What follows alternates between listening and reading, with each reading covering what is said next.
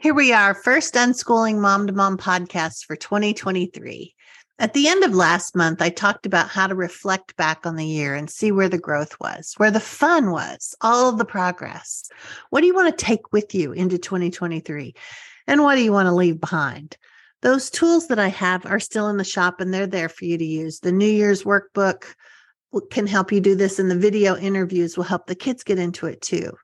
But maybe you're done with looking backward and you're ready to look forward to this new unconventional approach. Dare I say, we might make a plan. There are ways we can do this that don't look like school or aren't trying to sneak in subjects. As you keep learning more about unschooling, you'll see that those subjects, they're there always, weaving in and out as needed. They don't need you to focus on them. Focusing on the topics that the kids are curious about or where their interests lie, that's a big part of this approach. And no, you unschooling parents are not passively sitting around waiting for the kids to come rushing into the room with a new idea to explore. I mean, they will do that from time to time, but the passive parent part, no, far from it. I'll help you break that down here in the podcast too. We'll figure out how to make a plan, what to do, what not to do. So if this is the first time you've listened here, I'm Sue Patterson, and this is the Unschooling Mom to Mom podcast. I've been around a while. My kids are grown. I've seen what works and what doesn't, and I'm here to share all of that with you. I try to get to these weekly, these little unschooling pep talks, but I'm also answering questions on calls with parents, on social media, in courses I've created, and in my favorite group coaching program, Creating Confidence. You are welcome to any and all of it. You can find it at unschoolingmomtomom.com. But let's get back to planning. I want to share one of the things we do in my coaching group. We plan together 1 week at a time.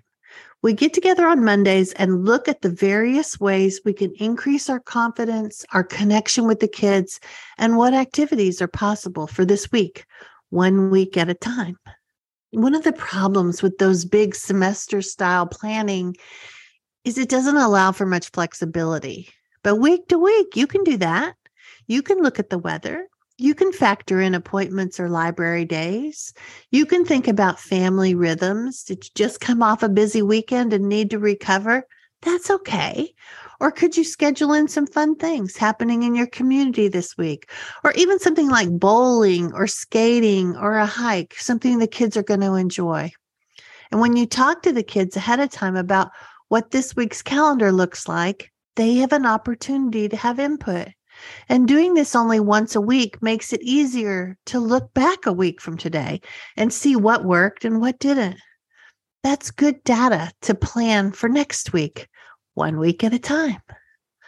The other way I like to plan is to think seasonally. What are some things happening this month that you don't want to miss? Maybe it's time to brainstorm with the kids about some of these things. Restaurants to try, road trips to go on, movies to watch together.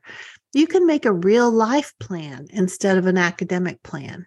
And if you're looking for ideas, I have a brainstorming guide that can help you do this. 20 different possibilities to think about exploring. This will give you some insight into what interests your kids these days, because something they liked 6 months ago, they may not like now. Plus, different seasons tend to spur different activities. Sometimes it can be more of an active time, sometimes more hibernating.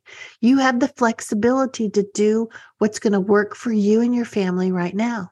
It's one of the cool things about being an unschooling family, having that time and flexibility to broaden the kids' worlds, to show them how many cool things are out there. I'll leave the link for that brainstorming guide because sometimes we get overwhelmed and we can't see the forest for the trees, right? We grew up having everything planned out for us.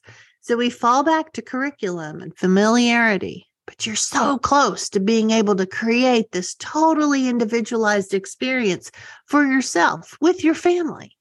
It's really empowering for the kids to see how they get to chart their own path with you, with siblings, with others who matter in their lives. It's okay to make some plans. It's okay to say to the kids, hey, let's try this out. I think you'll like it.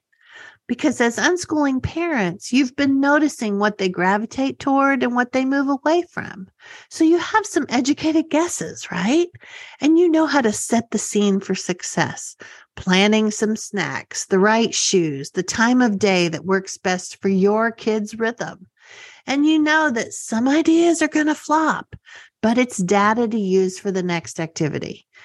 And when you make these plans with the kids, they have a say in it. They're more likely to be on board. So if you need help doing this, we can always talk on the phone, or you can join other parents who are figuring out how to set this trajectory for the family. One that is full of adventure and exploring, diving into interests and checking out curiosities. I'm excited for you. 2023 is going to be awesome. Reach out if you need help embracing this unschooling approach or overcoming any obstacles that are holding you back. And I'll be back again next week. Have fun. Happy unschooling.